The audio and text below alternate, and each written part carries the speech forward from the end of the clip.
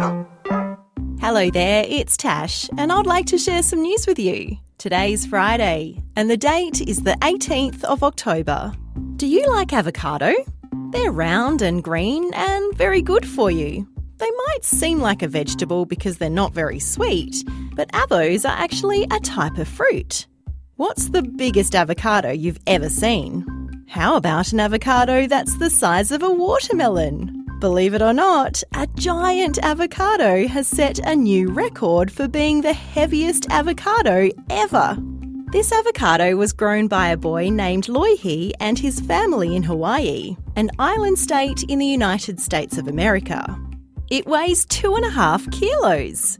That's about 14 times heavier than a normal avocado, and it's about the size of a bowling ball. This massive piece of fruit grew on a tree that was planted by Loihi's parents when he was born 10 years ago. So what do you do with a giant avocado? You eat it, of course. Loihi and his family decided to use the avocado to make a yummy dip called guacamole and share it with family and friends. And that's the end of news time for today on ABC Kids Listen. Let's catch up again soon.